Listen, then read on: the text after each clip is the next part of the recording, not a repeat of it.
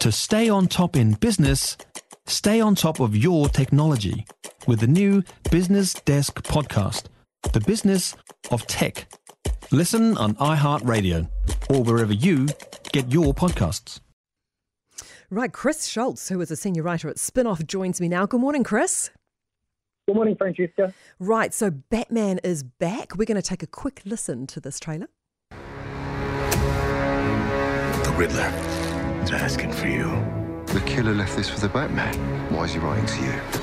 You came. I've been trying to reach you. Riddler's latest. It's all about the Waynes. If we don't stand up, no one will. You got a lot of cats. I have a thing about strays. Well, one thing hasn't changed, Chris, and that's Batman still talks with a very breathy voice. It's so true. The other thing that hasn't changed is that this is a very dark film. This might be the darkest film I've ever seen, I think. The whole thing is at night. It's always raining. It kind of reminds me of one of those 60s detective noir stories, and the fact that it's a Batman film is just kind of bolted onto it. It's a murder mystery, which I kind of dug. He's kind of on one case in this, and it involves, all of these Batman characters. The Penguin's in this, the Riddler, Catwoman's also in it. A couple of other faces I won't spoil show up. Robert Pattinson is the new Batman. He is a little bit wasted, I would say, here. I love Robert Pattinson. I think he's great in really kooky, weird, strange roles. And here he's just playing, super gruff, serious, often behind a mask.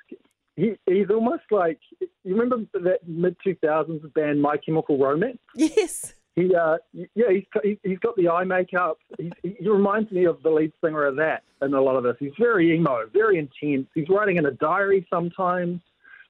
It's kind of a funny take on him. But, the film is just so serious, and it's 3 hours long. I had no idea it was 3 hours, and it does drag in that third hour a little bit, I think. But the thing that gets right, it does play to all those kind of Batman tropes. And if you remember that mid-90s film Seven with Brad Pitt and Gwyneth Paltrow, this almost feels like a sequel to it. It's that kind of film. It's detectives in hotel rooms investigating bodies and piecing together, murder mysteries. It's that kind of thing, more than like a classic cartoony Batman caper that you might remember from, those earlier films. And there's probably a lot of people going, oh, another Batman film. This isn't associated with any other films. It's not a sequel. This is just a new beginning in the Batman era, right? It's one of several new beginnings. This is being mentioned of as the start of a new trilogy. The things that happen at the end of this film certainly suggest that they're leading that way. It has done very well at the box office, so I suspect we'll get that sequel. I think there might be TV shows also planned. But on top of all this, there's the return of Ben Affleck, Batfleck. He was the last Batman. He's coming back in a film with Michael Keaton, one of the very first Batmen. It's Batman reunion. In the film, So look out. I think they're doing what they did with the latest Spider-Man movie, right. and just cashing in all they're those a bit too late. Shit. Yeah, a bit too late for that. It's been done. Hey, something a bit different. Let's have a listen to Genius. Well, I first put the camera on this album, becoming a producer back in '98. Southtown made it down here, boy. I knew he was destined for greatness. The goal was to see how far his dreams would take him, but I had no idea what life would take us next. Let me explain my side of it, though. So, Chris, this is a 3-part documentary which has been screening on Netflix, which kind of follows Kanye West from a young man to becoming famous to kind of today. And I tell you what, this documentary has been causing we've been having a lot of interesting conversations around the dinner table about this documentary. Oh, right. Yeah. Cool. Well, everyone is very intrigued. I mean, Kanye is a really fascinating guy, and watching this is at times fascinating, but also awkward and eye-opening. And then there's revelations, but then there are parts of his life which they don't go into, which is upsetting one family member, and then they want to see this, and what a debate. Yeah. Yeah, this is focusing mostly on the start of his career, the time everyone is most fond of when he released The College Dropout. One of his, well, it was the start of a legendary run of 10 years where he released 5 of the best hip-hop albums ever made. He was at the top of his game. What's interesting, about this is that it is about that time and juxtaposed with the Kanye we know now. He's far more humble. He's quite funny.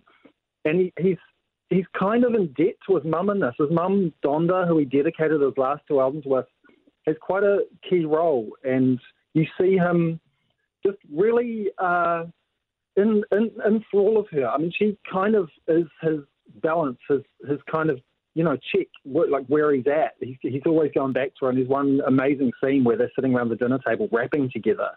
So you really see how much of a role she played in his life. She died in 2007 tragically in an operation mishap. And you can't help but think, if she was still around today, maybe the Kanye we know now, the one running for president, the one storming stages and trying to rip Grammys off Taylor Swift, the one who just a couple of days ago released a new music video where he kidnapped a claymation version of Pete Davidson, the rumoured new boyfriend of his ex-wife, Kim Kardashian. It's actually quite nice as a hip-hop fan to go back and see those scenes, see him making The College Dropout, see him making these songs we all know now, Jesus Walks and Through the Wire. I mean, you see him in the dentist chair getting his jewellery wired after a car crash, which, he made a lot of that album rapping with these wires, and his jewellery was all wired up and swollen from this car crash. So seeing this kind of humble origin, as a hip-hop fan, it's absolutely fascinating and riveting. It's not the best made documentary. The guys who make it do this awful voiceover. It sounds like a student film where they just do this really basic narration. And the footage. And they've kind of injected themselves into the story too, haven't they, a little bit?